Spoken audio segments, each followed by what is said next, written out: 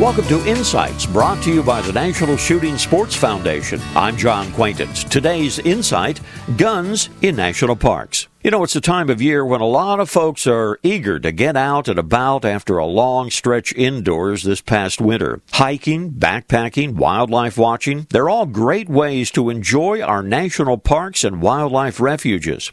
This year, there is a change that you need to be aware of. New law now in place ends the ability of the National Park Service to set its own gun carry restrictions, thus making each park subject to the laws now of its home state. Now, according to the National Park Service, firearms will still be prohibited in federal buildings like ranger stations and visitor centers. Firearms will be permitted, though, in facilities not directly owned or operated by the National Park Service. That would include many campgrounds and hotels. Now, the regulations do vary, so you need to check your state carry and possession laws. Let me repeat, the regulations vary, so you need to check your state carry and possession laws.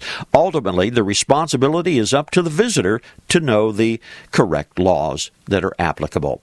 This reminder, visit the National Shooting Sports Foundation website at nssf.org. Lots of information about hunting and the shooting sports. This is John Quaintance.